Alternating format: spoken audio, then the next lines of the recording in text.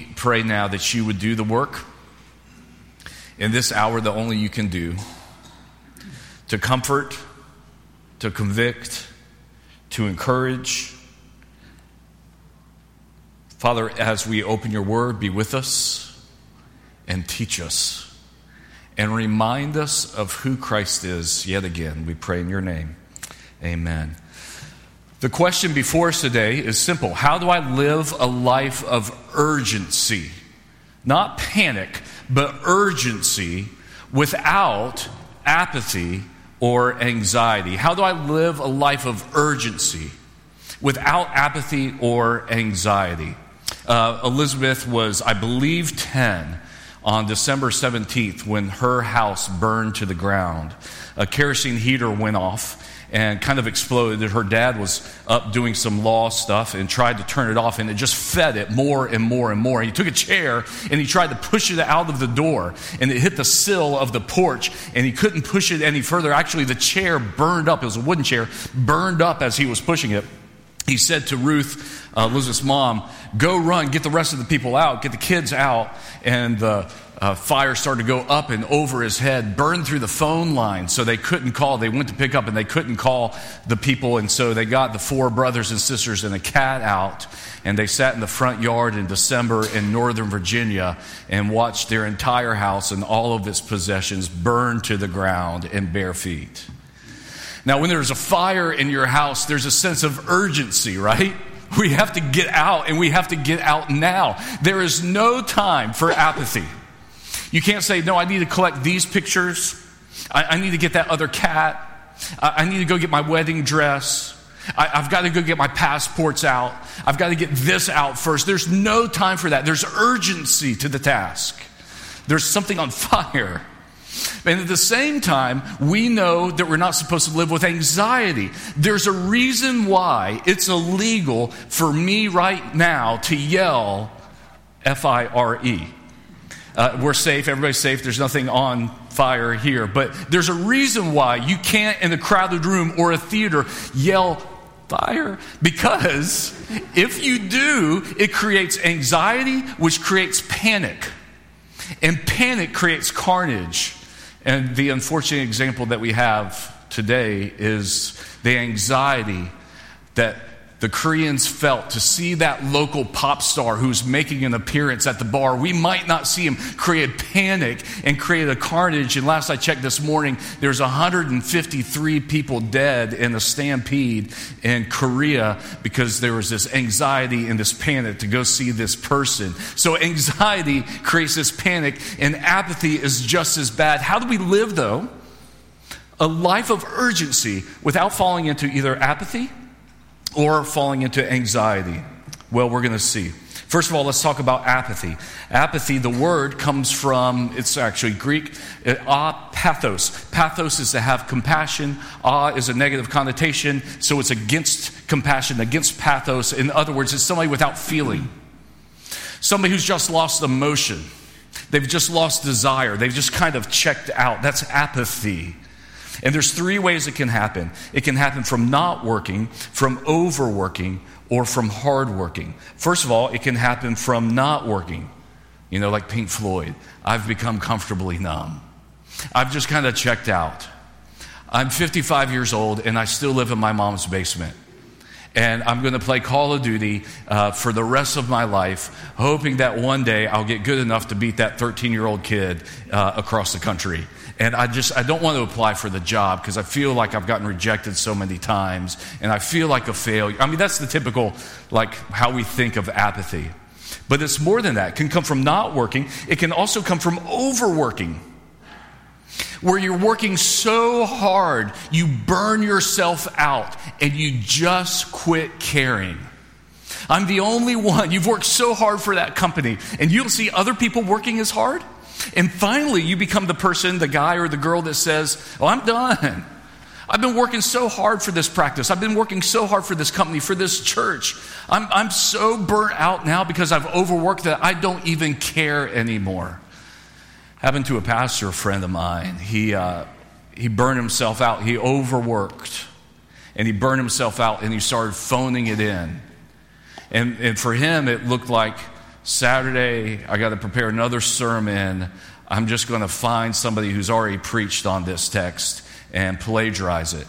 And he did that on a number of occasions, not just 4 times, but 4 blocks for like a period of months he did it. And then they caught him, he confessed, and that happened 4 different times. And he was telling me all about it, how he got burnt out and just started phoning it in and became apathetic about preaching. And he said, Andy, I'm so sorry. I said, man, you don't need to apologize to me. You didn't do anything wrong to me. You didn't offend me. I'm sorry for you. He said, no, I'm so sorry. I never thought your sermons were good enough to plagiarize. That's what he said. I just went with Tim Keller and Sinclair Ferguson. I was like, well, nobody knows me. You should have gone with me. You probably would have never gotten caught. Hardworking. Hardworking is how we get apathetic. I've established the right to take the rest of the day off.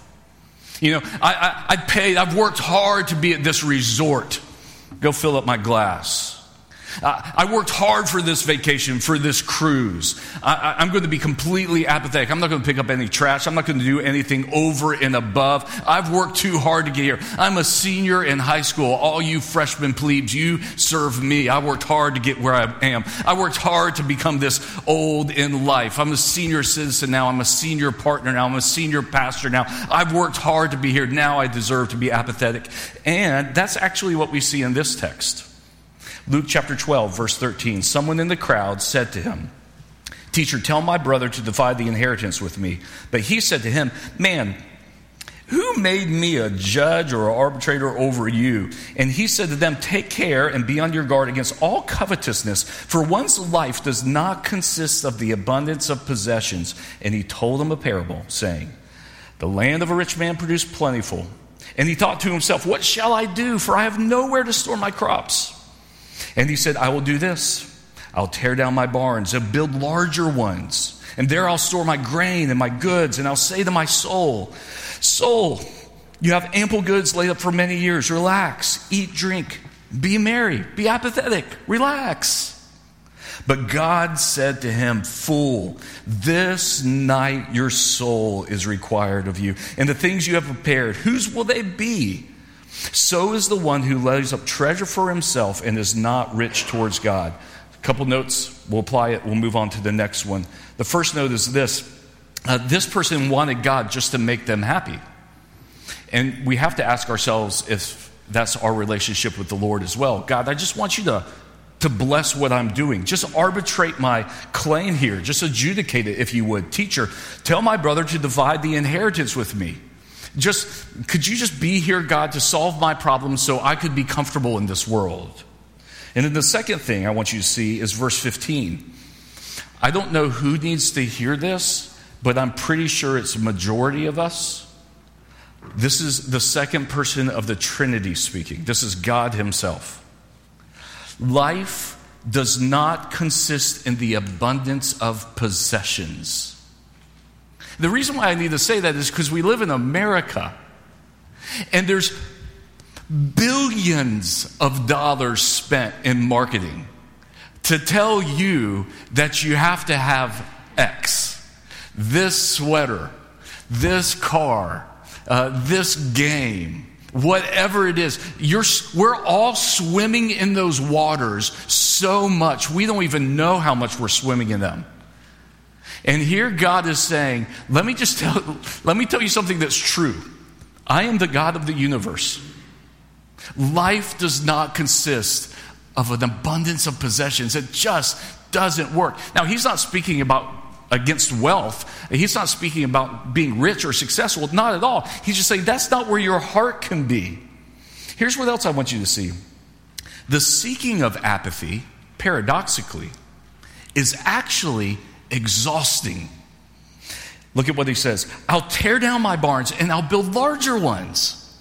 And then I'll be able to say to my soul, relax. Now you've made it. But that's exhausting. I've got to tear down, I've got to raise all of my barns, and then I've got to build a whole new set. That's exhausting, and it's expensive. the pursuit of that you'll get to a place where you now have 8 weeks of vacation. You now have 10 weeks of vacation.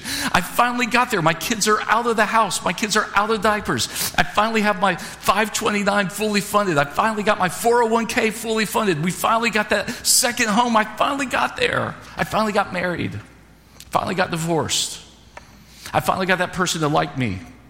We live our lives hoping that one day we'll finally arrive and we'll be able to take some time off. And that's a lie as well, and it's exhausting. And look what God says, verse 20. And again, this is Jesus speaking. But God said to him in this parable, "Fool, this night your soul is required of you." In other words, follow me. Follow what I say to do. Follow my claims. Follow my truths. Follow me. Now, how do you do that? The first thing is this: you have to treasure Christ. If you want to get out of your apathy, you have to treasure Christ. He says at verse 34, he lays up treasure for himself, 21 first, and is not rich towards God. And then in verse 34, if you look ahead, for where your treasure is, there your heart will be also. One of the keys of the Christian life is learning how to treasure Christ. There are a few treasures in this world that we kind of know, and they usually come in the form of trophies. And there's 2 trophies that most people know. The claret jug, for whoever wins the British Open. Even if you're not a golfer, you can probably see it in your mind's eye. And the Stanley Cup. Both of those trophies, you just kind of, you know. And both of them, interestingly, when somebody wins the claret jug, I can't speak for the Stanley Cup because I don't watch hockey, but when somebody wins the claret jug, you will guaranteed, after they get it, they'll grab it and they'll look at it and they'll start turning in it because there's names engraved on the claret jug. And somewhere along the way, when they know that person's going to win, they engrave their name. And there their name is, besides all the other names, all their other heroes. And then with the Stanley Cup and the claret jug, they take both of them and they fill them up with your beverage of choice, whatever that is, and everybody drinks out of it. Not just the team, not just the individual, but the wives that were helpful to them in the process, and the trainers and the coaches and the agents, and everybody gets a chance to drink out of it. And it's a celebratory treasure that everybody gets to drink from. And it's close, but it's different for what Christ does, because what Christ does is he wins it for us. And he says, and I'm going to put your name on it. I'm going to write your name in the book of life. And I'm going to drink this cup of God's wrath down to its very dregs.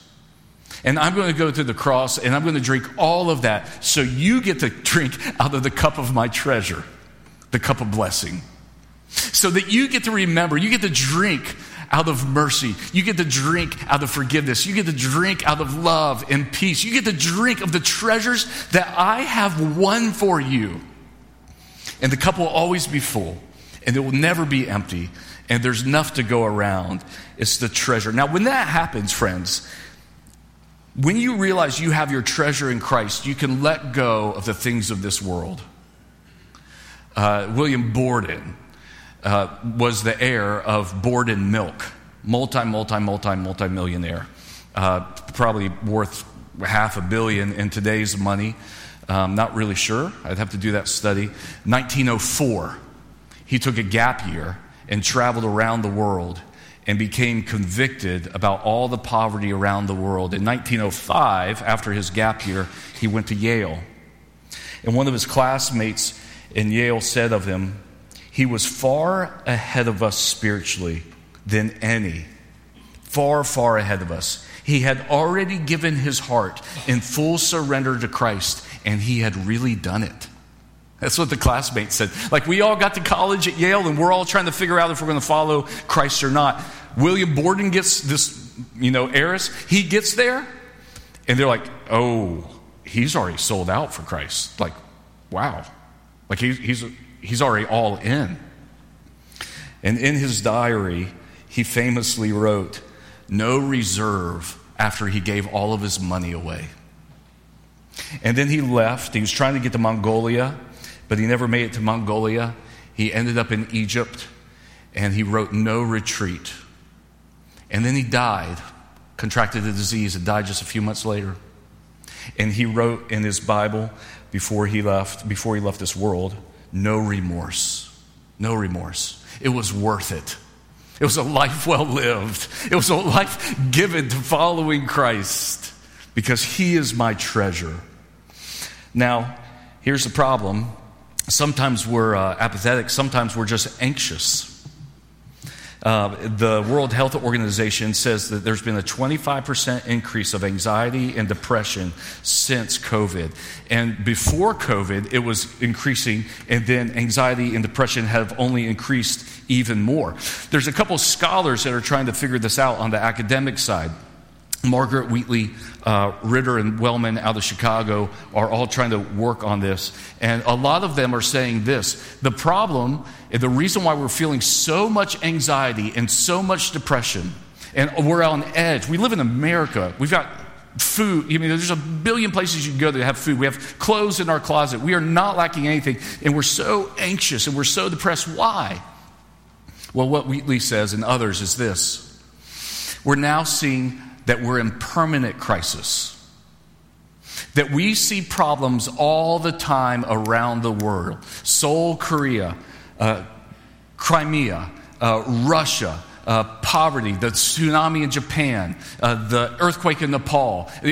Pick anything. We see all of these crises all the time, and there's not a thing that we can do about it. But we're forced to look at it and take it in. So we become more and more anxious. And then with social media, that just enables it, right? Because more and more we're able to compare to others.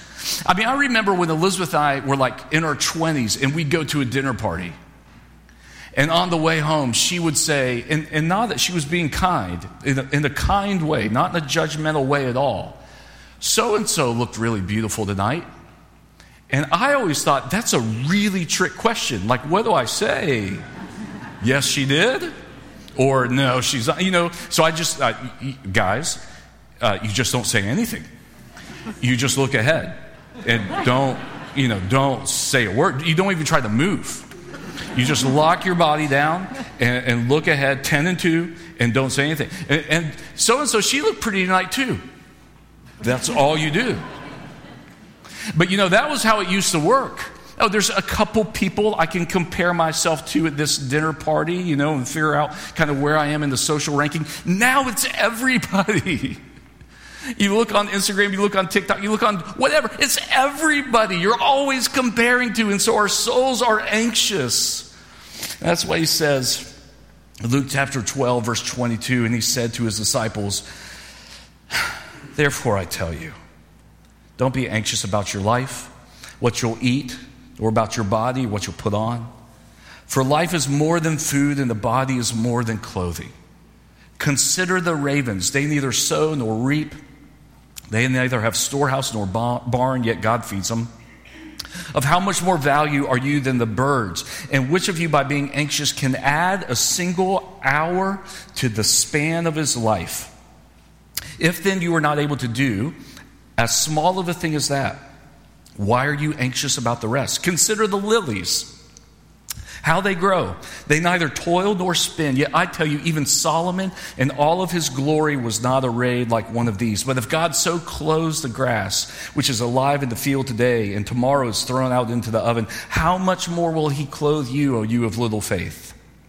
And do not seek what you are to eat, what you are to drink, nor be worried. For all the nations of the world seek after these things, and your Father knows that you need them. Instead, seek his kingdom. These things will be added to you. Fear not, little flock, for it's your Father's good pleasure to give you the kingdom. Sell your possessions, give to the needy, provide yourself with money bags that don't grow old, with a treasure in the heavens that does not fail, where no thief approaches and no moth destroys. For where your treasure is, there your heart will be also. Just a few quick notes. First of all, consider the ravens, consider the birds. Anxiety actually doesn't help anything. What does it help? You don't add an hour to your life by worrying about something. Why spend all of your time worrying about something that you actually have zero control over, says the Lord? Why would you do that? And so here God is saying, look, when you get in that situation, remember that I'm your God. Don't waste your time. Look at me. Remember that I'm your treasure. Remember that I've already established everything for you. Remember that you can drink from this cup of blessing. Remember those things. Repent, confess it, come back to me, fix your eyes on me, have union with me. We'll see that here in a second. And then consider the lilies, consider how they grow. They're not like Solomon in all of his glory. These little flowers, Solomon can't compare, and Solomon was rich. They're like, don't even worry about Solomon. Let me put it in the way that we can understand. The richest guy in Greenville, or girl, we could probably figure out who it is, get a couple of us together. There's only so many options. I think I could probably narrow it down to 1 of 10. There's no way to really objectify it, but we could, I'd be within striking distance. But the richest person in Greenville could probably be bought 2 times over by Darla Moore from Columbia. Maybe not. She's given a lot away. And Darla Moore can be bought about 10 to 20 times over by any senior partner at Guggenheim, Appaloosa, or Goldman Sachs, or the trust fund kid in the Hamptons. And those guys and girls can be bought 100 times over by any one of 100 sheiks in Saudi Arabia, right? And the sheiks in Saudi Arabia can be bought 1 billion times over plus some by God your Father in heaven, who owns the earth and everything in it in the fullness of, and owns the cattle on 1,000 hills. And when you go outside, once these clouds clear away and you look up at the stars, he created it all, redeems it all, will call it all back to him and make all things new. And that's your God who knows you, who can't let a hair fall from the hair of your head without his will in heaven. So what in the world do you have to be worried about? Why in the world would you ever be anxious if those are true truths? You would only be anxious if you think, A, God doesn't have the resources, B, God doesn't care, or C, God doesn't know you. Well, back to the text, verse 30. For all the nations of the world seek after all these things. Your Father knows that you need them.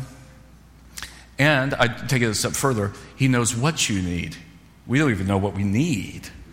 And we want things that actually aren't useful or helpful to us. Fear not, little flock, for it's your Father's good pleasure to give you the kingdom. The first kind of application point is treasure with Christ. The second one is union with Christ. When we're apathetic, we look at the treasures of Christ. When we're anxious, we have union with Christ. Alan Ehrenberg, who is a leading scholar on anxiety, said, it's on the rise today because of increased feelings of inadequacy. And look, let me just say about anxiety, I get it. Like, I've struggled with panic attacks at 3 a.m. from an anxious heart. Like, if you're there, I've been there with you. It's an increased feeling of inadequacy when success is attributed to and expected of the autonomous individual. What Ehrenberg says is this, like Charles Taylor, the Canadian philosopher, once we removed the individual from the community and we said, you have to make it on your own and your identity is based on autonomy and how you do, everybody feels inadequate. Because there's always somebody richer, there's always somebody prettier, there's always somebody smarter, or you'll become prideful that you're doing it better than them. But it's a no man's game. It doesn't work. Once you removed yourself from that, so how do you get community? Well, it starts with union with Christ. And then it's mystic sweet communion with those around the world. But it starts with this beautiful doctrine called union with Christ. That if you're a Christian, I'm not assuming everybody is, but let me tell you about how the Christian faith works. If you're a Christian, you're united with him in his death and in his resurrection. So that if you have a great day and you extend forgiveness and things happen that are wonderful, that's not of you, that's of him. And so in those great days, you say, God, thank you so much for the ways that you worked through me, how you allowed me to extend forgiveness to that person, how you allowed me to let go of that one thing, how you allowed me to give a kind word when I had a curse word thrown at me. And if you have a horrible day, you're united with him. And it's an invitation to intimacy. God, now I know what it's like to be misunderstood. Now I know what it's like to be betrayed like you were betrayed. Now I know what it's like to have your friends turn away from you. Now I know. It's an invitation to see life like you see it. In other words, Rankin Wilburn, a friend who wrote the book Union with Christ, it's worth a buy, said this. I'm going to read it slow. I don't think I have it on the screen. In Christ, you are accepted. But that acceptance no longer has to be earned or maintained. It is granted by grace and guaranteed in Christ. See, let me pause there. If you feel like you have to grab it, if you have to get it, you have to get right with God, you have to get him to like you, then you'll always be worried you have to lose it. And what the gospel says is this: you're united with Christ. And because you're united with Christ, you don't even have to maintain it. It's guaranteed by grace and guaranteed in Christ. This doesn't mean you stop working, but it does mean you work in a totally new way. You no longer work for approval, you work from approval. Rankin, he was a pastor in LA, and he would go on to tell this story of a girl in his church that had crippling anxiety, could not function. Goes to a party, always feels inadequate, never feels like she matches up, never felt like she was good enough. And then she got a job at Disneyland, being Minnie Mouse. And as soon as she put on that costume, she could go up to anybody. She could talk to anybody. She would initiate with kids. She would wave, and inside her mask, she said many times, inside her mask, she would be weeping tears of joy. Because this is the person I always wanted to be, but I couldn't. But now she's clothed. And friends, that's what the clothing of Christ's righteousness does for us. You are clothed with Christ. So you can go up and you can forgive your neighbor. You can go up and you can bless somebody who curses you. You can go up and talk to somebody and not feel like you need to get your emotional needs met from the conversation, but you're there to serve them because you're clothed and you're united with Christ. And then quickly, urgency. So those are the two pitfalls. Urgency is how we live. And urgency, I don't mean panic. I listen, you might not know this, or maybe you do. I listen to a lot of military podcasts, because it's one of the regrets of my life, is not serving in the military.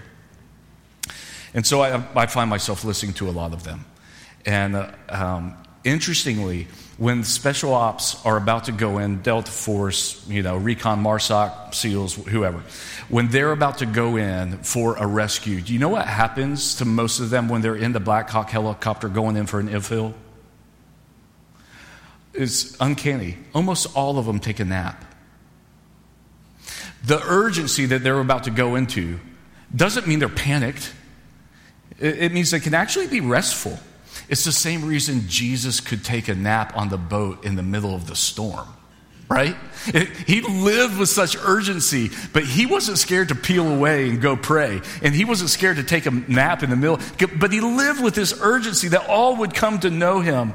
And so here we see in Luke chapter 12, verse 35, stay dressed for action and keep your lamps burning. And be like men who are waiting for their master to come home from a wedding feast, so that they may open the door once he comes in and knocks. Blessed are those servants who the master finds awake when he comes. Truly I say to you, he will dress himself for service and will have them reclined at the table, and he will come and serve them. If he comes in the second watch or in the third and finds them awake, blessed are those servants. But know this, that if the master of the house had known at what hour the thief was coming, he would not have left his house to be broken into. You also must be ready, for the Son of Man is coming at an hour you don't expect. We'll close with this. The thing that you need to remember for urgency is longing for Christ. Not just union with Christ, but longing for Christ. When Elizabeth and I haven't connected, Elizabeth is my wife, by the way, emotionally or cognitively or spiritually or physically, because we've just been roommates and keeping the plates going. And when that finally happens over a meal or a conversation and we're able to connect our hearts in a way, oftentimes one of us will say to the other one, I've missed you. Now, I've been around her. I've been united with her. I haven't been gone on the trip and she hasn't been gone. We've been around each other ad nauseum. But I've missed her. I've been longing for a deeper connection. And that's what longing for Christ is. And maybe some of you just need to start right there this afternoon, which is to say to Jesus, I know I've been united with me. I know you've never left me. I know you're never going to forsake me. But I've missed you. And maybe your heart needs to start to reimagine the longing of God, of what you're going to gain when you get to see Him face to face. And what you're going to let go of, your cancer, your pain, your doubts, your trials, but what you receive from Him. And maybe your heart needs to reimagine what that's going to be like so that you can long for Him again. Because the irony of this is verse 37, He sees the servants ready and waiting, and He says, truly I say to you, He will dress Himself for service and have them recline at the table, and He will come and serve them. That's the mystery and the majesty of our God. That He comes and He sees us longing for Him and He says, I'm here. Y'all take a seat and I'll serve you. It's unbelievable who our God is. And we get the privilege to know Him and walk with Him in this life. As Zwingli the Reformer says, our confidence in Christ does not make us lazy, negligent, or careless. But on the contrary, it awakens us, urges us on, and makes us active in living righteous lives and doing good, for there's no self-confidence to compare with this. So, Father, your church, not just this one, but your church as a whole, largely in the South, needs urgency. We can be overly apathetic, not trying to move your kingdom forward, just living for ourselves, hoping one day we'll get to the place we can relax. Or we're anxious, worry about all the things that we can't even control. Would you help us to reorient through understanding the treasure of Christ, union with Christ, and longing for Christ?